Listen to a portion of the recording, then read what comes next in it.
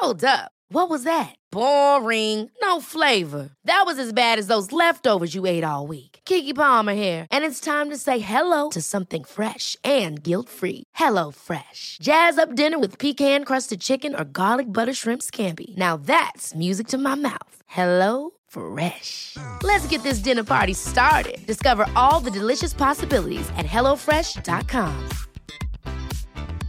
Even when we're on a budget, we still deserve nice things. Quince is a place to scoop up stunning high-end goods for 50 to 80% less than similar brands. They have buttery soft cashmere sweaters starting at $50, luxurious Italian leather bags, and so much more.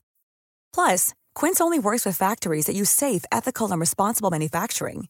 Get the high-end goods you'll love without the high price tag with Quince. Go to quince.com/style for free shipping and 365-day returns.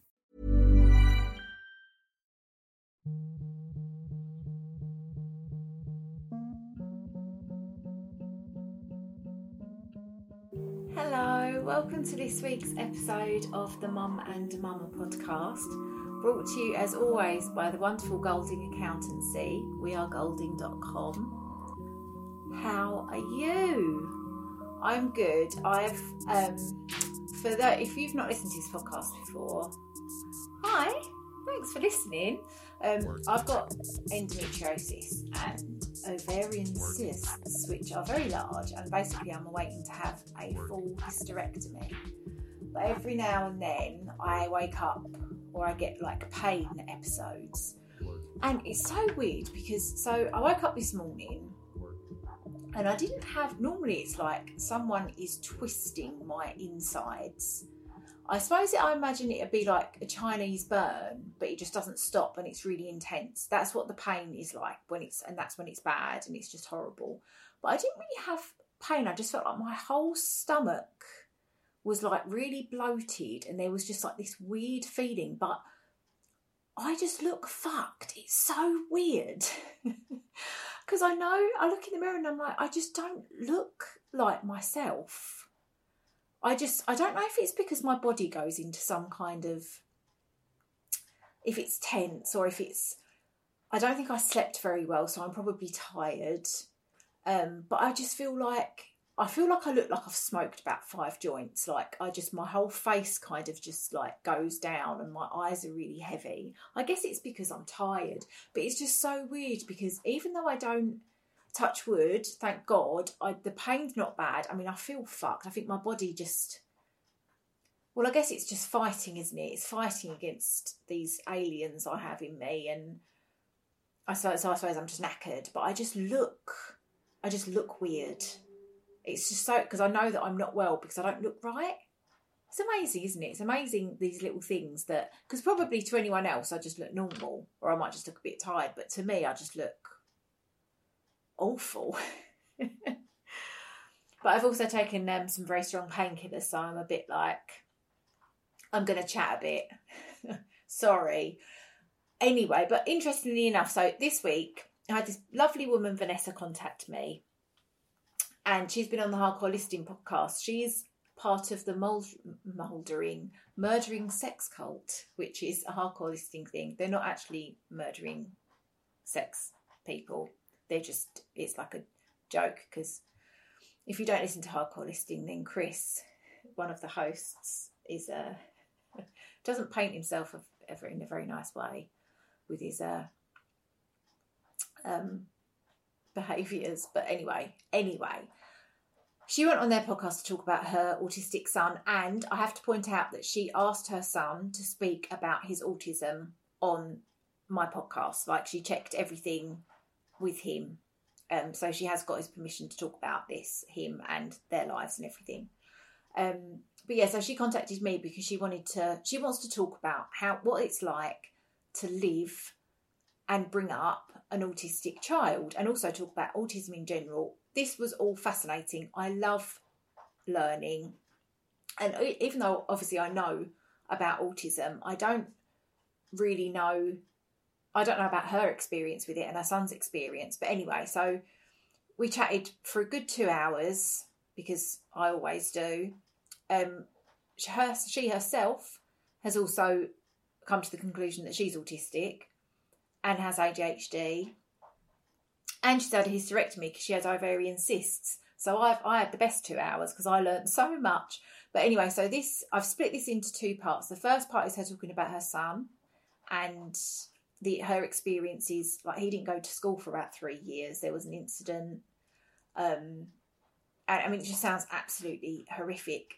The failings, how good the support is, but also how bad it is, and how it just seems to be a lack of communication with anything like this. It's like people just don't talk to each other. So, but yeah, it's really interesting. So this is the first half. She's going to talk about that side of things. And then next week, she talks about her own experience with autism, ADHD, and also menopause and hysterectomies and everything. Yeah, so I do hope you enjoy it. If there is anything that we discussed that you want to talk to us about or ask us about, then please get in touch. Vanessa will be more than happy to talk to you. I will share a link to her social media. But you can always just get in touch with me and I can put your questions to her. But yeah, anyway, enjoy this first bit and I'll see you on the other side.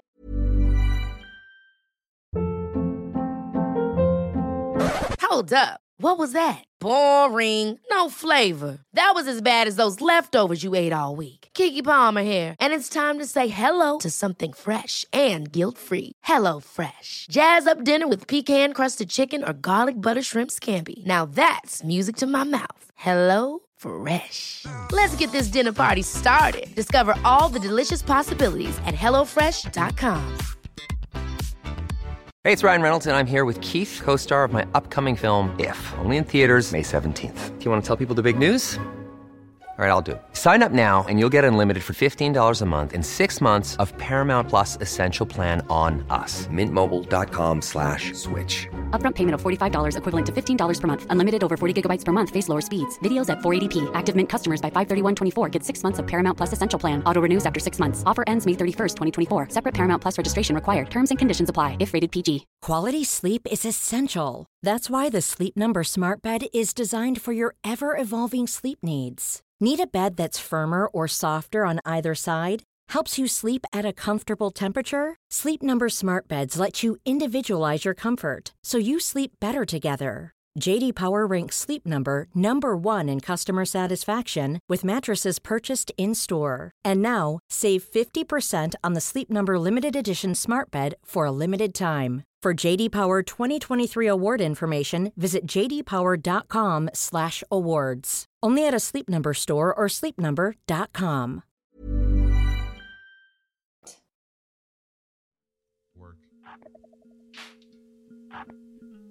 Work.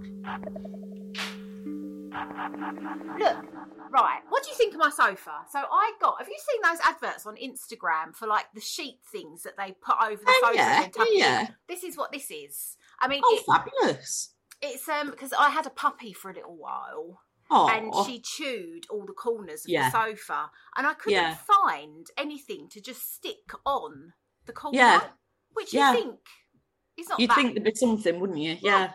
Anyway, and I kept getting these adverts on Instagram, and I'm such a sucker for. So am I.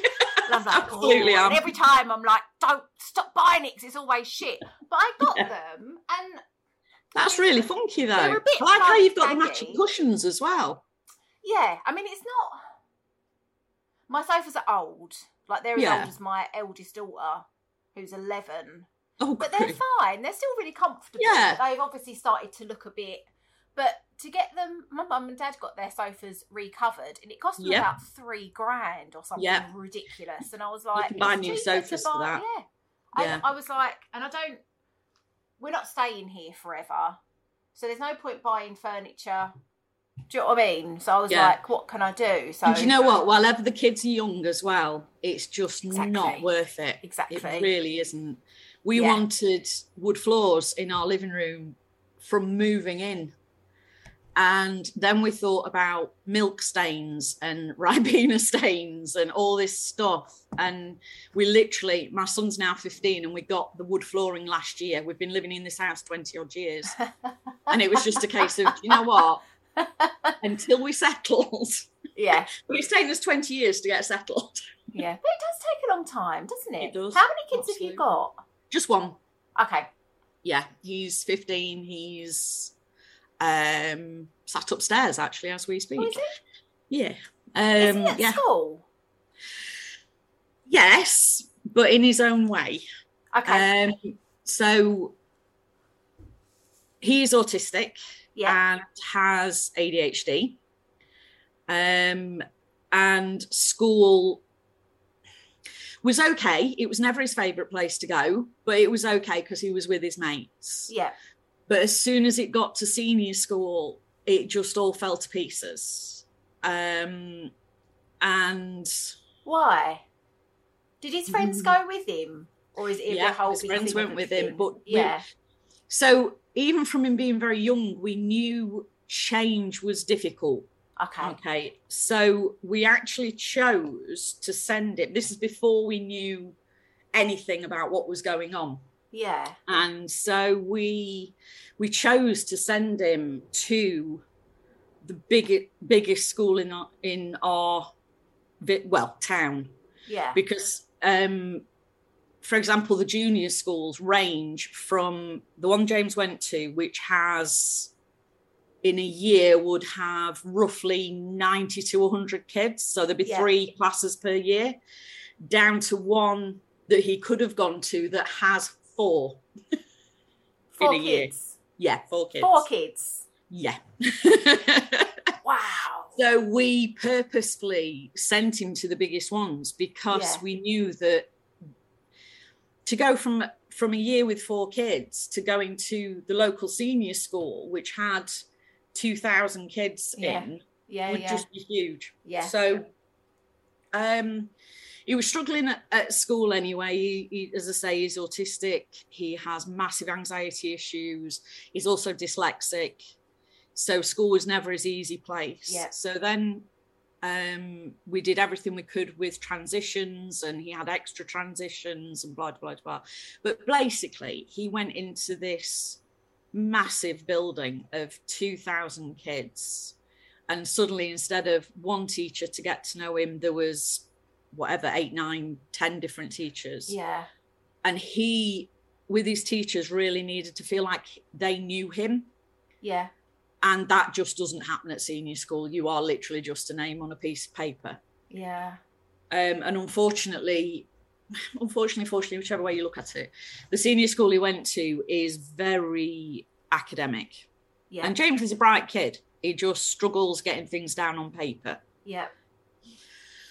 So he went into Y7, seemed to be coping, and then it got to the back end of Y7 and he was actually ill. He had a weird anemia thing that meant the last kind of half term of Y7, he was off more than he was there anyway.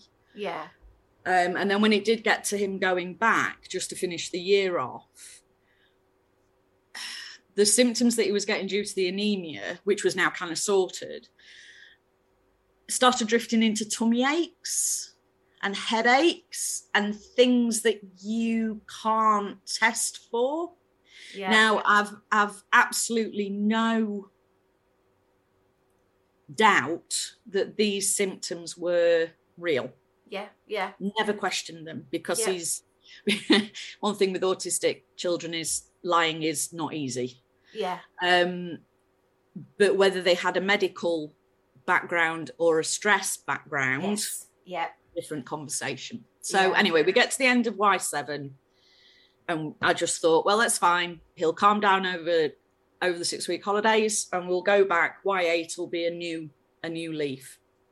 I think he managed about 2 weeks before things began to drop to pieces again. And his anxiety was kicking in and that's when we knew he wasn't coping and we were going to have to start looking at getting the SEN, the special educational needs team, more involved than they were. And they did a lot of things to try and help. But a lot of things that they were saying, so the SEN team were amazing. We had the SEN teacher, she was brilliant, and his pastoral head of house was fantastic.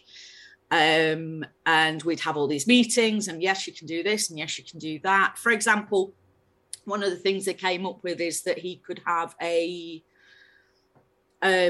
sort of little card, and it'd have maybe red on one side and yellow on the other. And so if the yellow side was up, he was feeling fine and everything was okay. Yeah. But if he needed a break from the class, they basically said, all you need to do is turn it over to red, and then just make no fuss, just get up and go and stand outside in the hall for a little while. Yeah. So the first time he did that, his teacher followed him out and went, what the hell do you think you're doing walking out of class? So he stood there.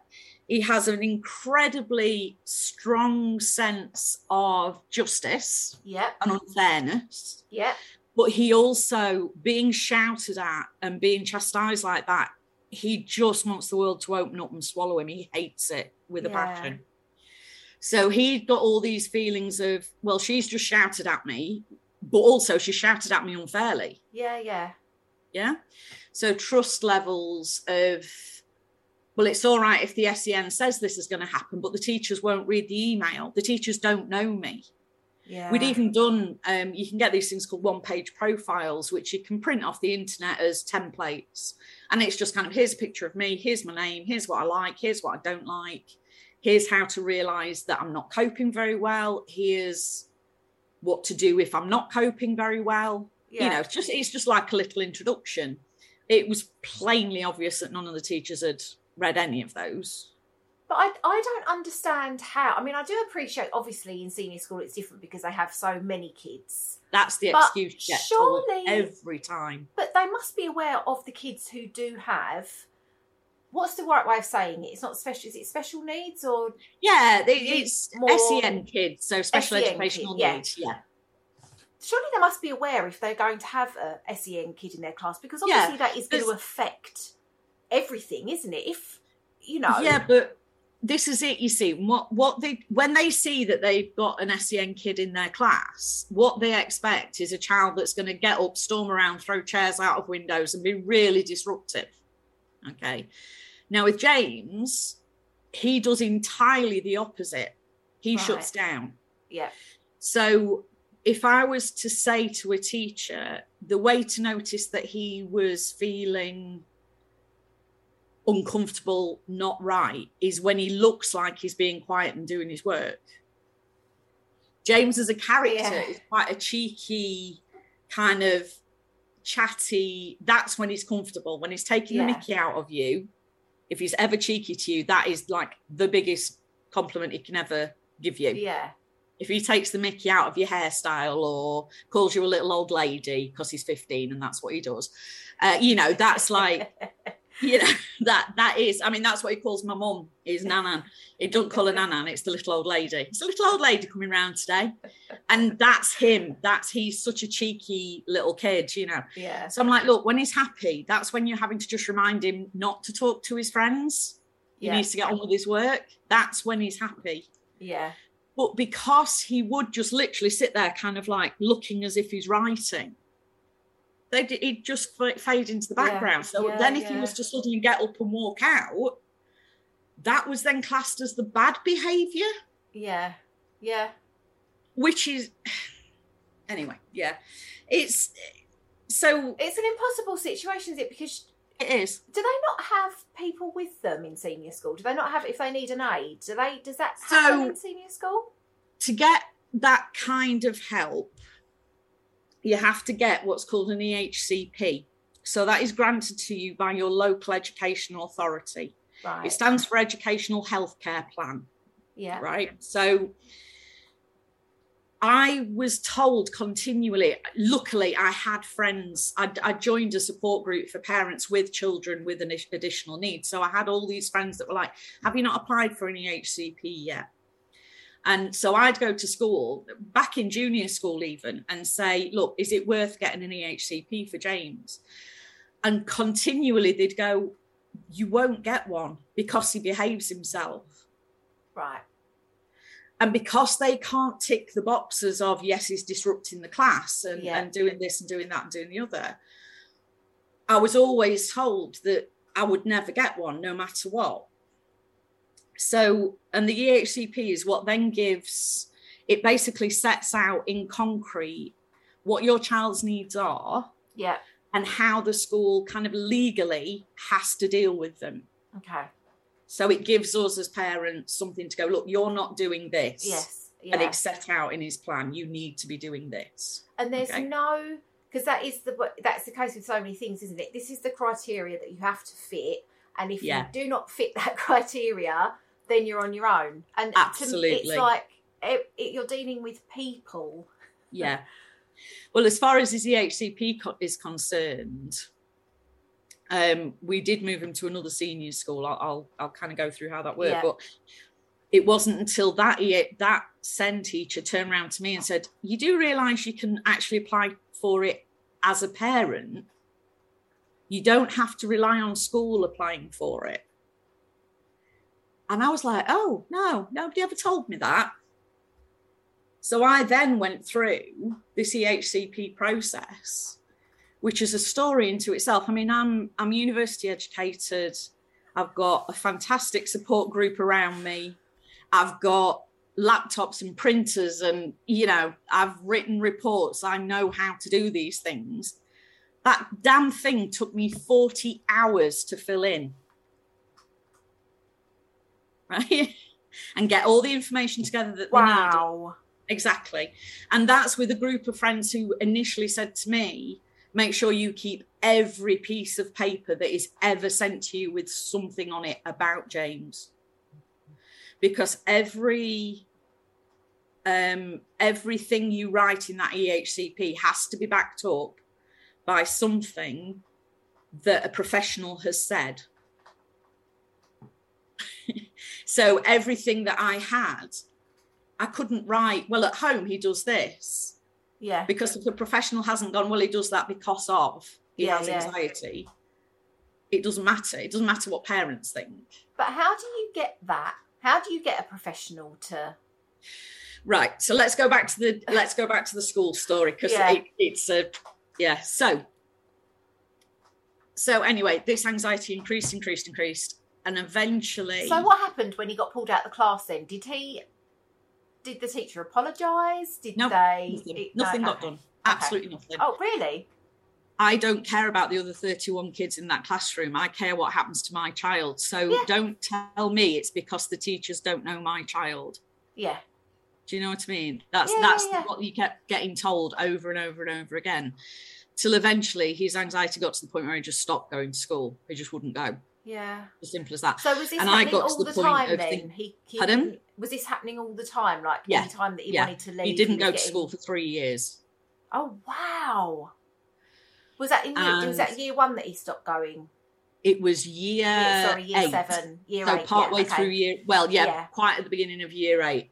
There was he had an incident with a lad at school that he thought was a friend, and it wasn't a very great thing for him. But this goes to school not listening. So I go into school and say, right, outside of school, this boy did this to my son. He's now terrified of that boy because he thought he was a friend. It also affected him in as much as he was questioning every friendship he'd ever had. Because if that lad could do this to him, who he thought was a friend, then of course all his other friends must hate him in the same way. So he suddenly lost all confidence in all his friends. All his support network went. So they said, okay, there's nothing we can do about it. That lad has problems of his own, blah, blah, blah, but we'll understand if he's not coming in for a little while. Then they offered us some out of school stuff that he could do. Yeah. Which was going to a climbing wall, and they were taking a certain little group of lads to this climbing wall as part of just like an out of school thing to do. Yeah. So we turn up at the climbing wall. It's taken me 2 or 3 days to convince James that it'll be okay. And there was another friend of his going who's autistic, and this is going to be fine. I will stay with him. So I'm having days off work to do this as well. Yeah. Third person that gets off the bus as we're sat in the car park, the boy that gave him shit. I'm like, so do you just not listen to what's going on? It was insane. And of course, after that was it. Done. Yeah. Not doing anything. And it got to the point where we couldn't do work at home, nothing. It actually, and I'm sorry if this is a trigger warning or whatever, but he did make an attempt on his own life. And that was the point where... How old was he? How old would he have been? Was he now 15? 12, 13? Oh my God. So he'd been talking about not wanting to be around for a while. Well, since he was about 6. Really? And we always used to... We didn't try to make a big thing out of it. We just kind of took it in that way of, you can't explain how big the emotions you are having are at the minute, the anxiety, etc. Yeah. So the only way you know how to do that is to say, I wish I'd never been born. I wish I could kill myself. It would be so much easier if I wasn't here. Yeah. Okay, so we took that as communication. Okay, yeah. But then slowly but surely, and especially through seniors, so back end of juniors, when they started SATs, especially, because that ramped everything up a little bit. Yeah. As soon as they started senior school, it would be somewhere between a meltdown and a panic attack at night, as he was going to bed. And it'd be, Mum, just go downstairs and get me the kitchen knife. Just do it. Just go and do it. Because the best thing I can do is slit my throat. Best for everybody if that's what I do. And that would go on for 2 hours of an evening, 3 or 4 times a week. And this is all through trauma and anxiety from school. Did you get any help? Was there any help? No, I got support from my friends, and I rang, we went to the doctors, but they were like, I can try and refer him to CAMHS, which is Child and Adolescent Mental Health Services. Yeah. But he's not bad enough. That's not bad enough. That's not bad enough. I know I have friends whose children self-harm on a regular basis, and that's not bad enough. Oh my God.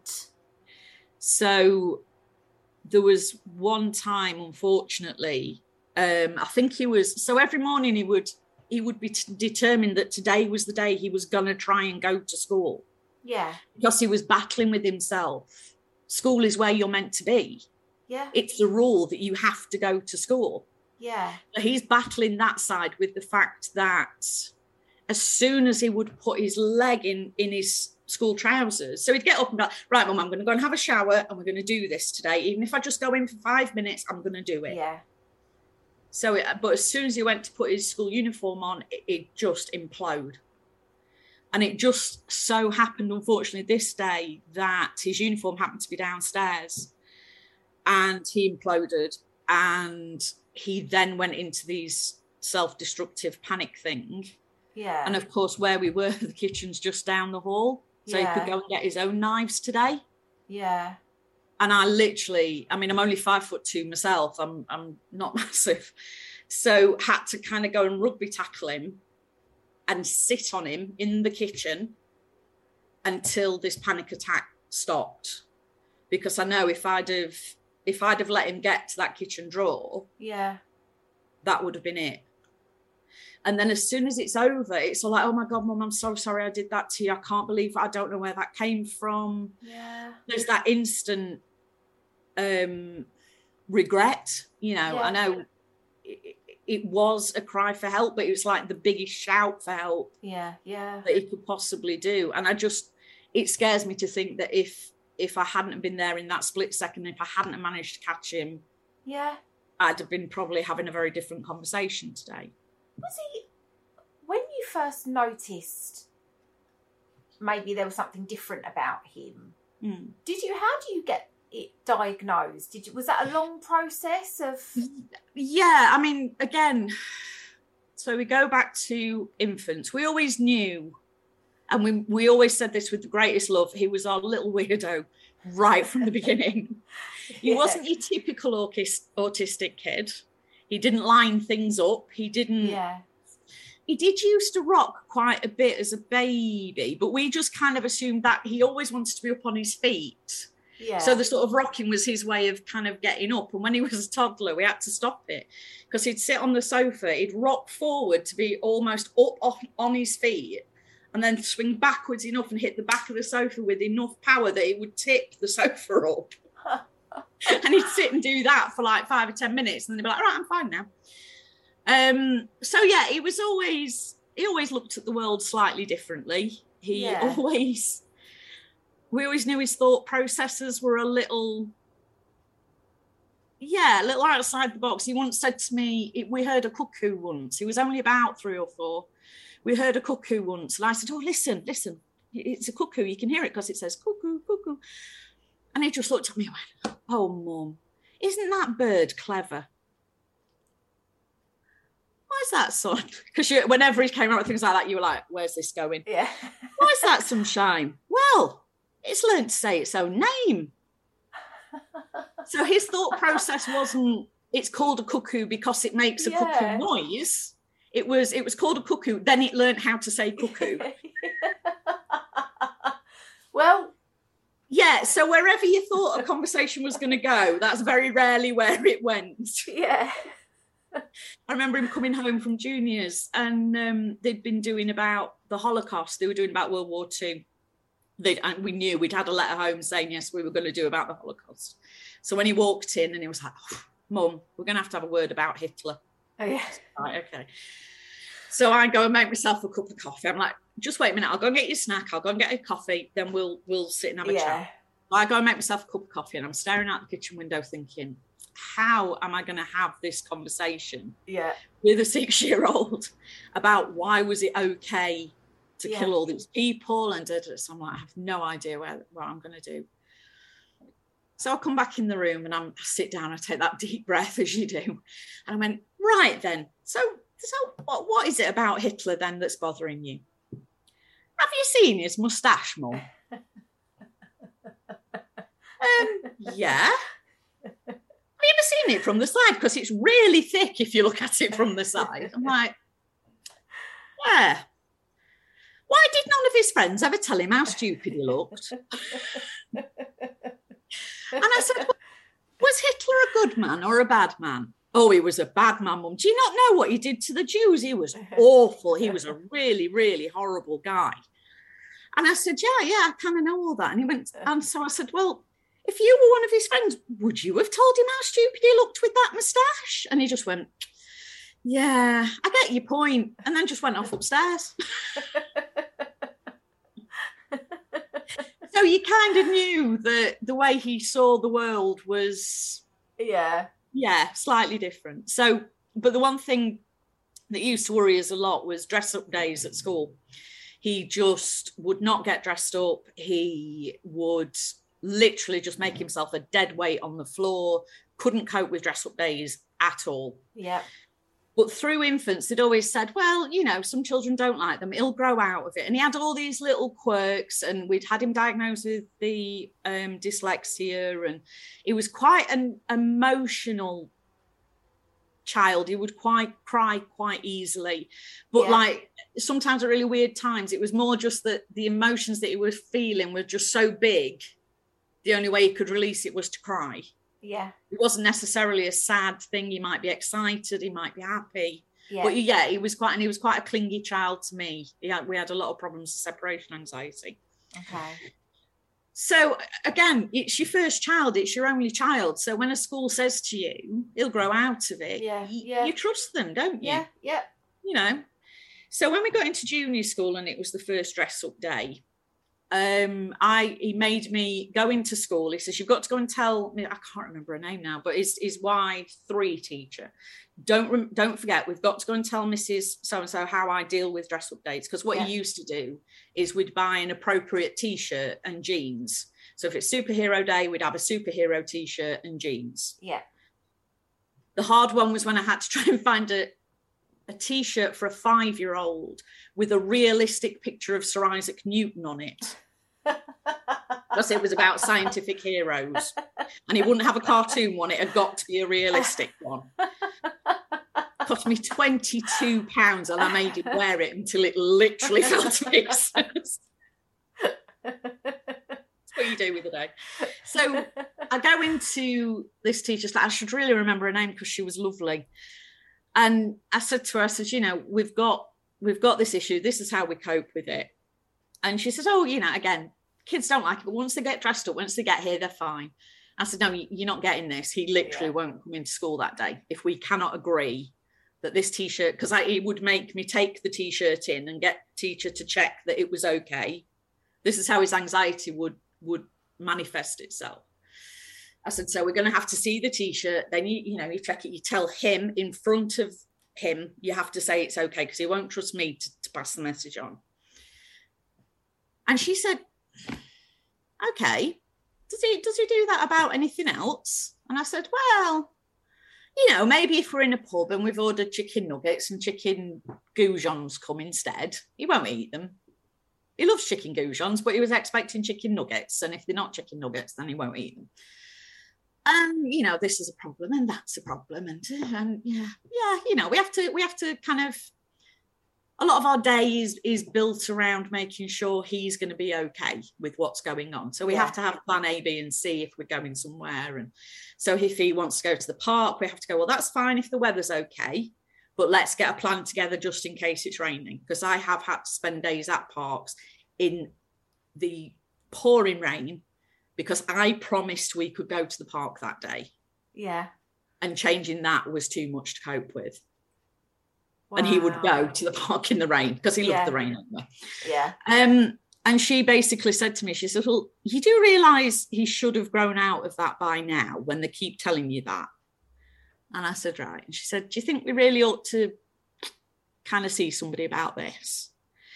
So she then, through that, I got referred to the school nurse system, then on to the paediatrician. We went to see somebody purely about anxiety. That's what she dealt with. So you'd go and see her if they had SATS anxiety or things like that. And she was the one then that said, no, there's more to this. When you're telling me what he gets anxious about, there's definitely more to this. Yeah. So that's when we got referred to CAMHS. But when you're looking at a couple of months between each of those stages and then getting referred to CAMHS is months and months wait. I mean, now it's somewhere around about 2 years. Yeah. It was better then. It was about 6 months. It took us about a year from end to end to get that report in our hands to actually say, yes, he's autistic.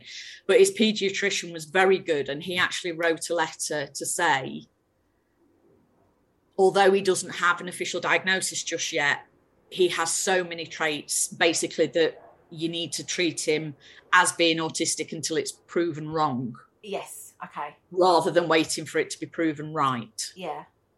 So he was really, we've been quite lucky in the professionals we've come across. I've heard some horror stories through the years. Yeah. We just happen to have had a really good bunch of professionals that have jumped through hoops to help us.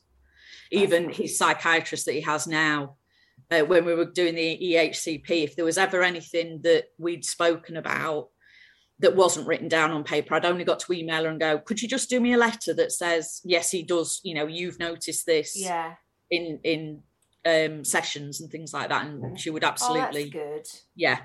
Yeah. So that's kind of when it happened. So back in junior school. So then what happens when you presented the school with that, do they take any kind of medication for anything? Not for autism. No. What about for anxiety? Or did you choose not to medicate? Or again, when you get your autistic diagnosis from CAMHS, it's basically, yes, your child's autistic. There's nothing we can do about it. Bye. So you get signed off from CAMHS at that point. You get offered maybe a couple of kind of little courses that you can go on. But the more I've learned as we've gone along, the more I realise that those courses need looking at, because none of them are run by autistic people. From what I can tell, they don't have any input from autistic people. It's what scientists think that autism is. Oh, right. Which is very different. Yep. See what I mean? Yeah. So, I mean, they're okay, but they don't really kind of, they'll give you a broad overview of what it is, but you are basically left to it at that point. And I get it. There's nothing the NHS can do. Absolutely nothing. There's no medication that's going to help. Yeah. But is there any support? Like, what if you would say, I can't deal with this? Is there help? Do you know? I'm not sure. I don't think there is. When I hear the horror stories from, you know, friends and people that I've met through the support groups and things, as I say, these people that have got kids that are self-harming, and are just told that you know, it's not bad enough to get onto the CAMHS list. You've got your GP. If you've got a great GP, and if you've got, again, I always encourage people to reach out to other parents. Yes, yeah. Because I wouldn't have, without the ladies I met at PAN, I wouldn't know half of what I know now. Yeah. I wouldn't even know an EHCP was a thing. Yeah. Never mind that we could get one. You know, you are left out in the middle of nowhere, and it's up to you. And this is where a lot of problems can start, with things like trying to find cures for autism. There is no cure for autism. Yeah. What is autism? So autism it's a wiring, well, not even a problem. It's, the way I like to explain it is, it's like you have an iPhone and you have your Android phone. Yep. They both work on entirely different systems, and they both work in entirely different ways. Yep. But they both get there in the end. They both make phone calls and they both make texts. They just do it in their own way. Yeah. So in a I'm going to say a neurotypical brain, because this encompasses ADHD, Tourette's, stammers, sensory processing disorder, all sorts of different things. Yeah. It's actually a hardwire. It's a hardware problem. Your brain has just made different connections to a neurotypical brain. Yes. Yeah. Yeah. Yep. And actually, you know, there's a big sort of campaign to even change those words, because there's probably as many neurodiverse people out there as there is neurotypical people. Yeah. So we're trying to kind of work towards a society that encompasses all of them. So there's a discussion about whether things like autism, ADHD should be classed as disabilities. Right. Yep. Now, you obviously get people that have a lot of complex issues. So they'll have autism, they'll have maybe some type of what's called global development delay, which is the over sort of umbrella term for those that have suffered brain issues that maybe mean that they'll only ever be at the functioning age of 10 or 11 or 5 or 6, you know. And you will get some for whom life, no matter how much life changes, society changes, they are always going to need care continually. Yes. Yeah. You know, really, we're talking about the people like myself, like James, like a lot of people I know, who can function. Yep. So you then start to look at what's known as a societal disability. So the disability doesn't come from us. Our brains aren't stopping us from performing daily activities. It's actually society that's stopping us. Yeah. So there's even people in wheelchairs, for example, who wouldn't necessarily see themselves as disabled because actually their workplaces are completely accessible, their homes are completely accessible, you know, so they don't see themselves as disabled because they can carry on a life like you or I can. Yeah. You know, with functioning limbs. And what we're kind of, what my interest in is trying to kind of get that idea out to people that just because somebody says they're autistic, just because somebody says they've got ADHD, it shouldn't be a problem. It should be as easy as somebody saying to you, do you know what, I'm a bit grumpy in the morning. So when I first get to work, just let me have my cup of coffee and things before you start talking to me. Yeah. You know, if you went into a job and said that, your work colleagues would go, yeah, great, no problem. Yeah. You know, it's just you, it's just your thing, you know. Yeah. Yeah. And that's how ADHD and autism and neurodiversity should really be kind of looked at. Yeah. You know, that if you need an office in the corner with a quieter light, and maybe you need to wear your headphones at work, yeah, that should be it. That should be fine. Yeah. If that means that you can access work, Yeah. you know, that should be as much of a conversation as you have to have. Yeah. You know, just like, oh, that's me. That's how I need to work. You see what I mean? Yeah, no, completely. Yeah. Completely. There's a guy in Sheffield. You can actually do a degree in autism at Sheffield University. Oh, wow. Yeah, and there's a guy there called, oh gosh, his name's just gone completely out of my head. Oh, I don't know. It'll come to me in a minute. Story Anyway. of my life. Yeah. Like, what? So he's a fantastic speaker. He's autistic himself. All the people that run the course are autistic. A lot of the people on the course are autistic. And he said, you know, I didn't have to go to a GP to be diagnosed as gay. Yeah. But I had to go to a GP to be diagnosed as autistic. Why won't people just believe that I'm autistic? Yeah. Do you know? Yeah, yeah. And I think that's a perfectly valid point. If Yeah. we could get up, if we could even get to that stage of, I mean, really, even now, having to come out as gay shouldn't even be a thing anymore. It's nobody's business. Yeah. You never have to come out as straight, do you? So, Yeah. but even if we could get to the point where people could just come out as autistic without needing that document from a psychiatrist saying this person's autistic. Yeah. You know, but whether that all happened in my lifetime, I've no idea. Well, I think it's more of a conversation. I think we're a lot more aware of stuff like that. When we first spoke about doing this podcast, we spoke about the ADHD, didn't we? And now my friend, she's 100% ADHD, but she can't afford to pay for a diagnosis. So no, you know. Well, that's the stage that I'm at. So through doing all the deep dives, and because I got obviously very obsessed with helping James the best way I could. Yeah. Because obviously, to my horror now, but at the time it made sense, my idea as a parent was that I had to change James to help him fit in with everybody else. Yes. Yep. No. I had to give James the tools to allow him to give him the confidence to self-advocate, to be able to change his area into something that made him comfortable. Yeah. Okay, so, you know, there's a very kind of twee meme that goes around with autism that is, I wouldn't change my child for the world, but I'd change the world for my child. Yeah. And take the tweeness out of that. At its heart, that's absolutely what you need to do as a parent. Yeah, yeah. And again, it goes into should there be a cure for autism?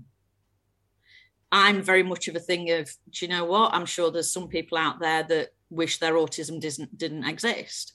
So for those people to have that choice, there needs to be research into a cure. I'm not saying a cure is needed.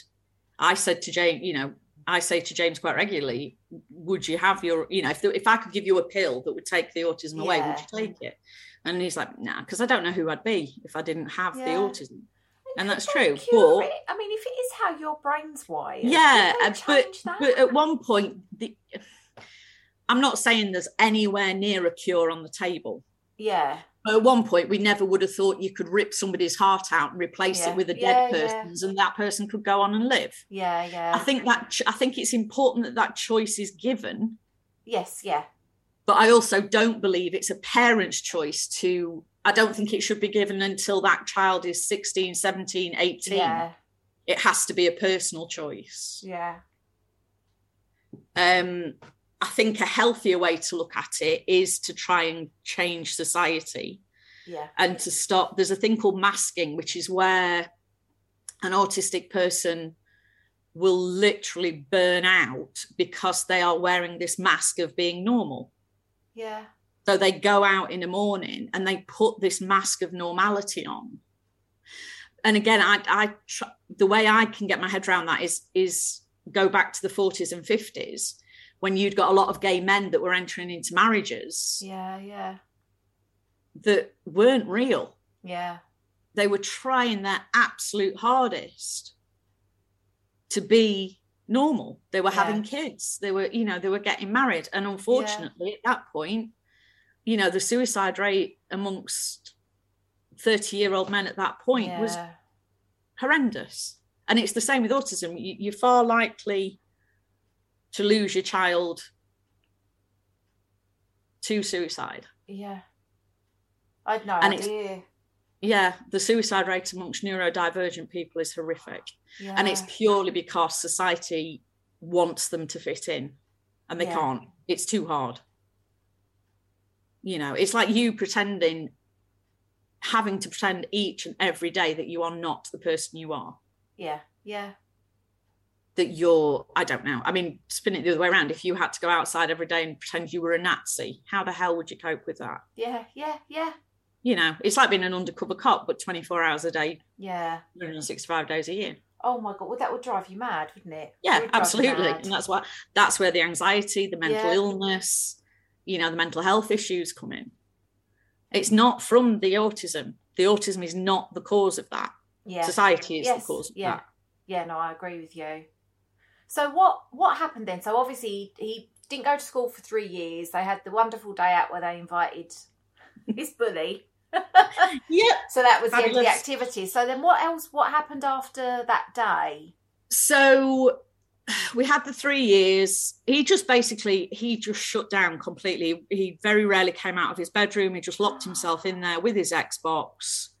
And all we could do as parents was give him that space. Yeah. I absolutely drew a line, especially after the attempt to take his life. Yeah. I just went, I'm not doing this. I don't care if I have to go to jail for it. Yeah. I am not forcing my child into a situation that makes him so upset that he would rather die. Yeah. And no law, no fine, nothing is going to make me do that. Yeah. Because, I mean, it strikes me as absolutely ludicrous that's even a thing, that I would even be made to feel that way. Did anyone pressure you into, or did they kind of accept it and not? It was a very gentle pressure, but in the end, I did turn around because I'm quite forthright. I'm quite a fierce little mama bear when I need to be, and I quite honestly said that to them. I said, I'm not doing it. Yeah, and luckily they were understanding. All the people that I had anything to do with had kids of their own, and kind of got it when I put it in that thing. So there was a lot of hoops we used to have to jump through. So the attendance officer used to have to come round once a week. Luckily, we literally live about 2 minutes away from school, so she just pop round on a lunchtime. James wouldn't come downstairs. The only thing he'd do is actually stand at the top of the stairs. Yeah. And so she'd stand at the front door because she didn't want her in the house because she was too related to school. Yeah. So, and she would shout upstairs, James, are you all right, sweetheart? And James would go, yeah, I'm fine. It's all right. My mum's not tried to kill me this week, so it's all right. Because we'd explained to him why she needed to come round, because it was to make sure he was okay. Because obviously you get the horrendous situations when they're not. Yeah, yeah. So his way of coping with that was making a joke out of it. Yeah, mum's not killing me. It's okay. Yeah.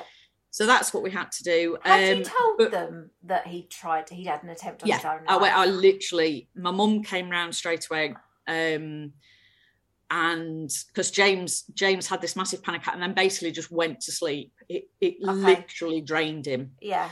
So while he was asleep, I was still shaking like this. I was in a mess. So I went straight round to school because it's the only place I could think of to go to this SEND teacher, to his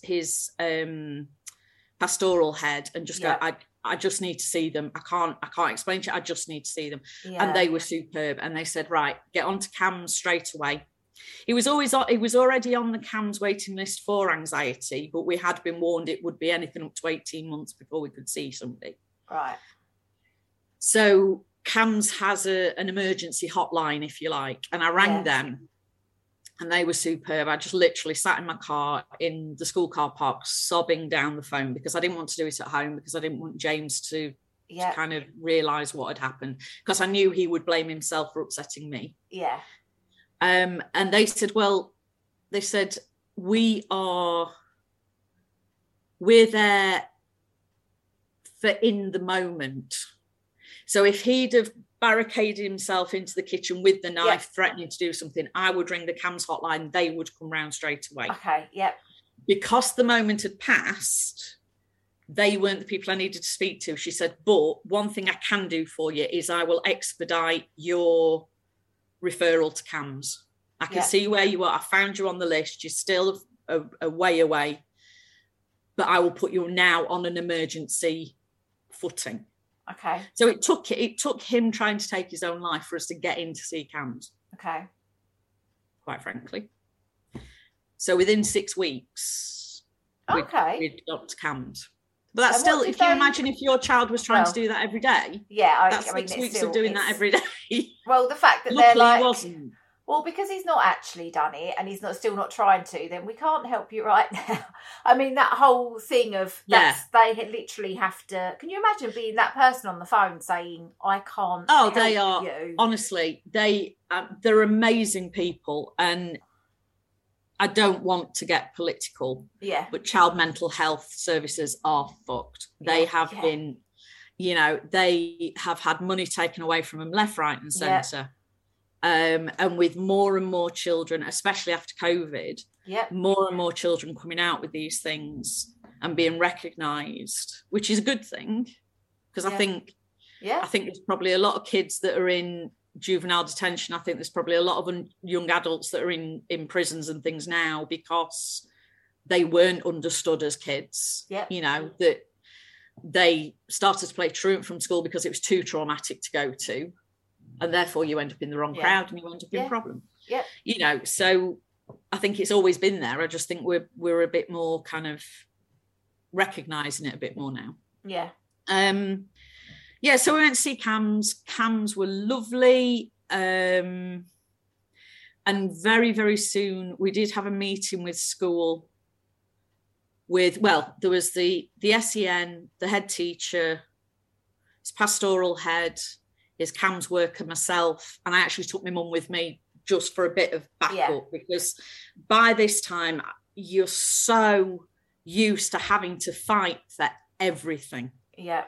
Ringing, writing, literally putting things as plainly as possible. I always used to try not to be antagonistic, but I would always say, whatever you're about to offer me, if it's got anything to do with bringing James back into this building, I'm not doing it until he's right. Yeah.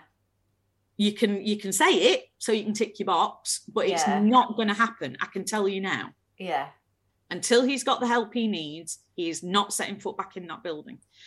So I'd gone to this meeting waiting for that same fight. Yeah.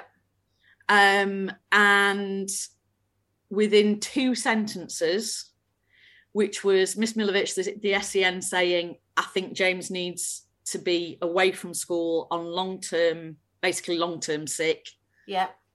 But there's only the CAMHS worker can do that. Ailey is CAMHS worker, then looking up and going, I have no problem with that. Yeah.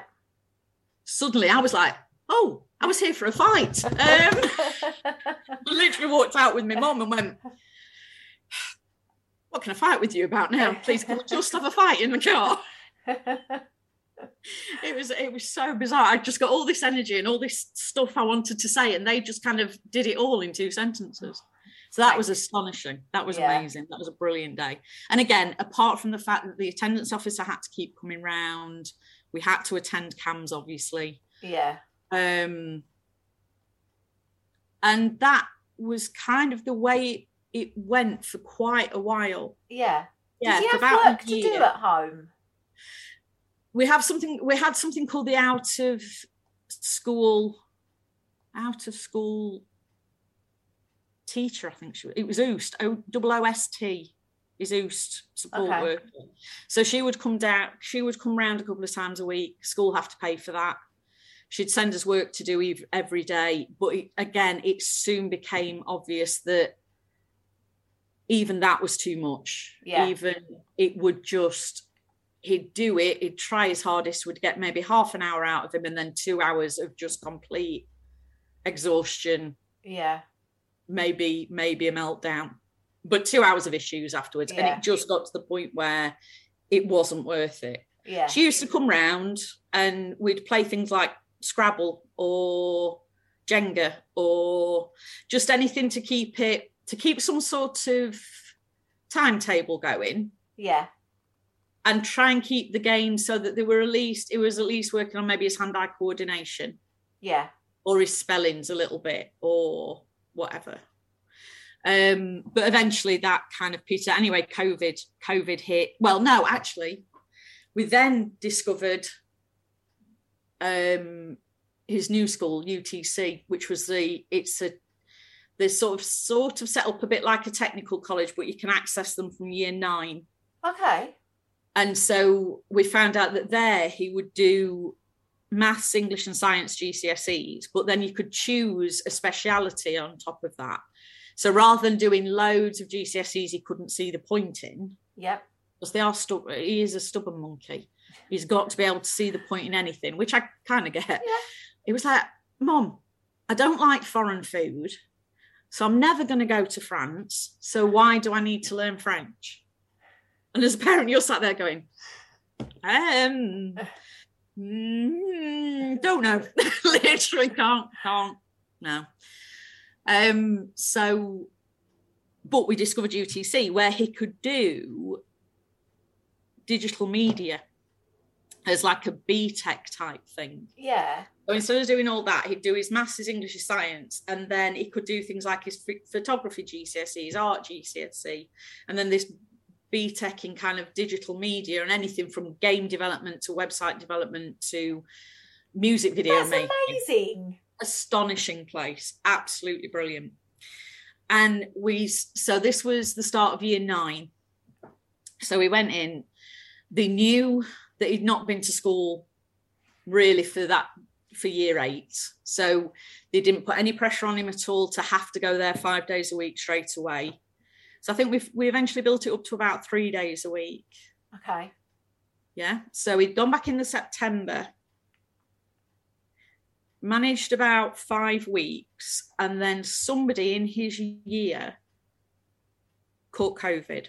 And it was at that time where if somebody did that, the whole year had to stay off. Yep. That was on the Thursday. We spoke to school, realised that the person who'd caught COVID he wouldn't have had anything to do with.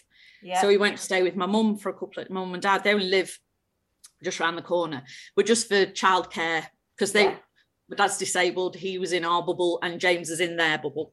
Yeah. So he went to go and stay with them for a couple of days. Decided he was going to stay over the weekend because they treat him like little Lord Fauntleroy and whatever age he was, 13. Of course you want your nan running up and downstairs bringing you fizzy pop. Yeah. So we said, fine, but that means you're going to have to stay Monday, Tuesday. Not a problem. So Monday night comes. I'm an osteopath. My husband's a driving examiner. So we're both in the middle of the public. Yeah. We sat on the sofa watching telly and we're both kind of like, but starting to take the mickey out of each other, going, oh, that's it. Oh, you've got COVID. Oh. Didn't think anything of it until Tuesday morning when my husband woke me up and went, how are you feeling? I went, well, apart from the fact you've woke me up at 6 o'clock on the morning, I'm actually not feeling that great. Booked the COVID tests. Yeah, we'd both got COVID. Yeah. So that then meant that he'd got to stay over with my mum and dad for 2 weeks, which he was not expecting. But by the end of the first week, his anxiety had got so bad that he had decided that we hadn't let him come home because his dad had died. He'd killed his dad by bringing COVID home from school. Oh my God. And even though his dad was spending time playing Xbox with him online in the evening to try and, sort of reassure him that everything was okay, he had decided we were paying somebody to do that and that they'd got a voice changer on their Xbox that was making him sound like his dad. Now, you talked to James about that now, and he thinks that's hilarious because he knows that there's no way that could happen. But when you've got anxiety, it just throws you off the edge of the cliff before you even know where you are. And he was always a catastrophizer. It was always going to be the worst case scenario. Yeah. So, of course, after that, he wasn't going back to school because there was no way he was bringing COVID home. Yeah. So that was him out of it altogether. And it wasn't until... But obviously, COVID was awful anyway. So and it wasn't until they were starting to look at kids coming back into school, because it wasn't long after that before they closed the schools down altogether. Oh, okay. So this was at the very start of COVID. Yeah, then? it was September 2020, October 2020. Okay. So right at the very beginning. Yeah. So yeah, after that, he was not going back to school. Yeah. And the whole concept of school became so traumatic that we couldn't even mention the word in the house. And otherwise he'd just get into a panic attack and that'd be it, it'd be gone. So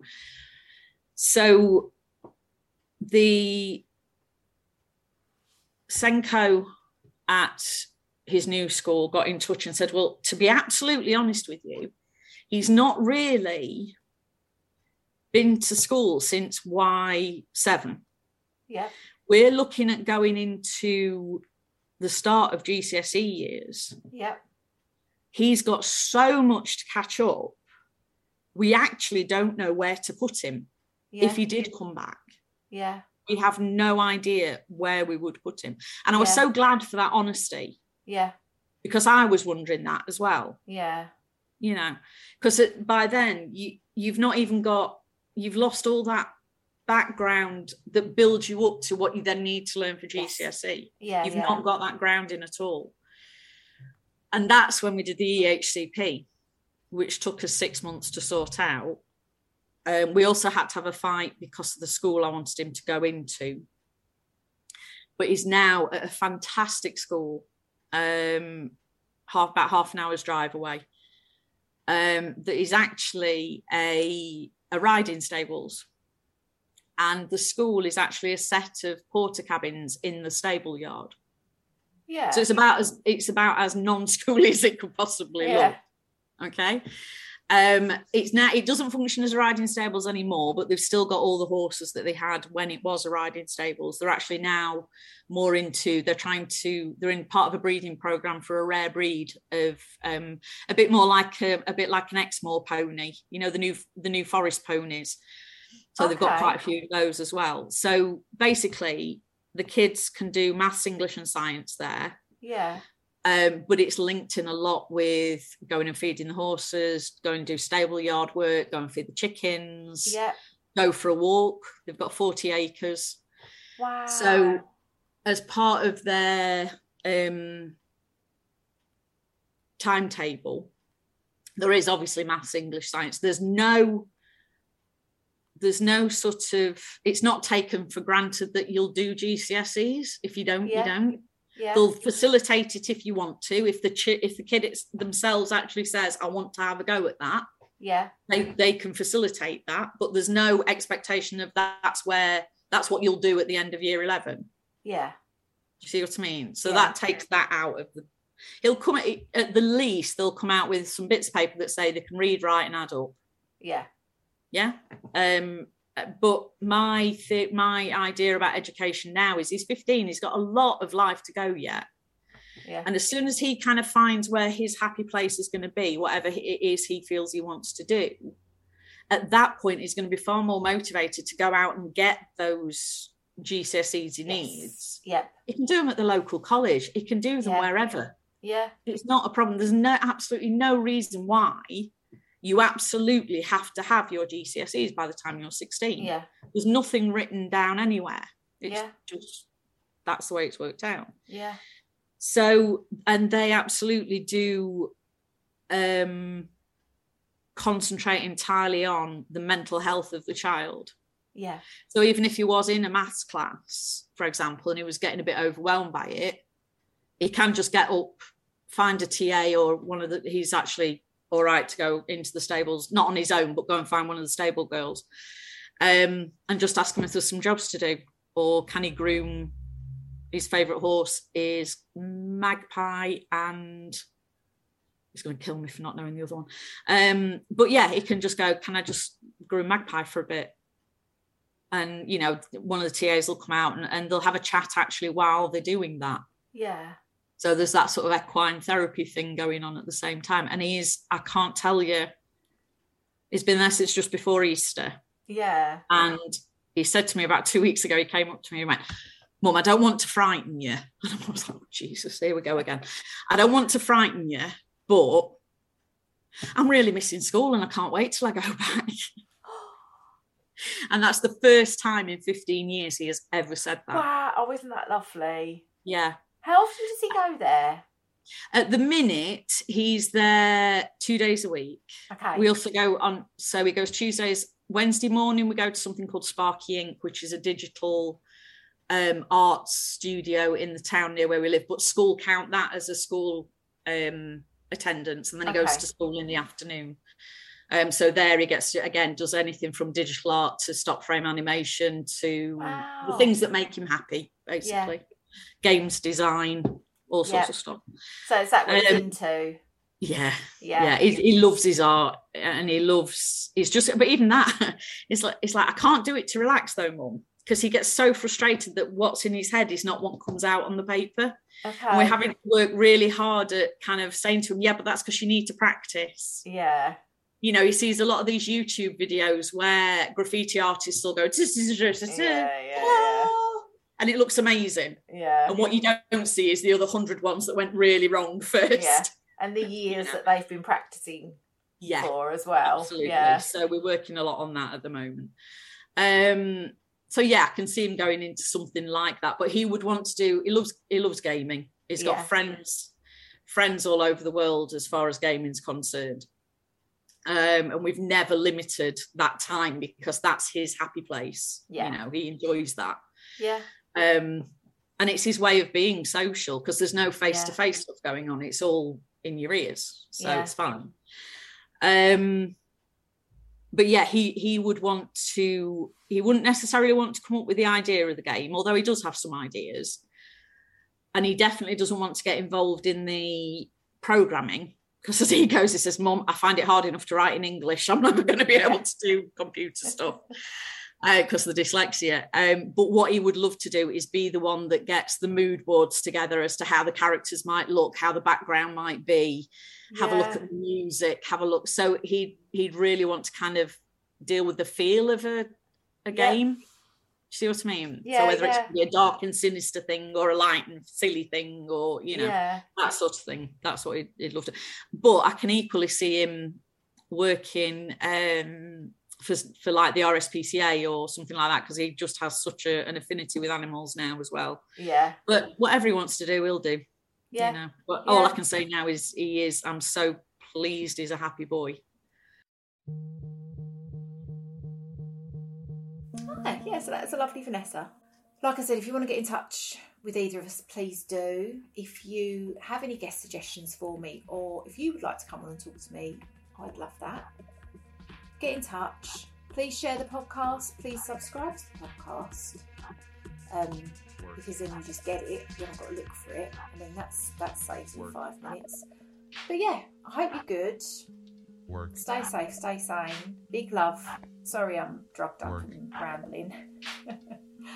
But yeah, I'll see you next week for part 2. Bye.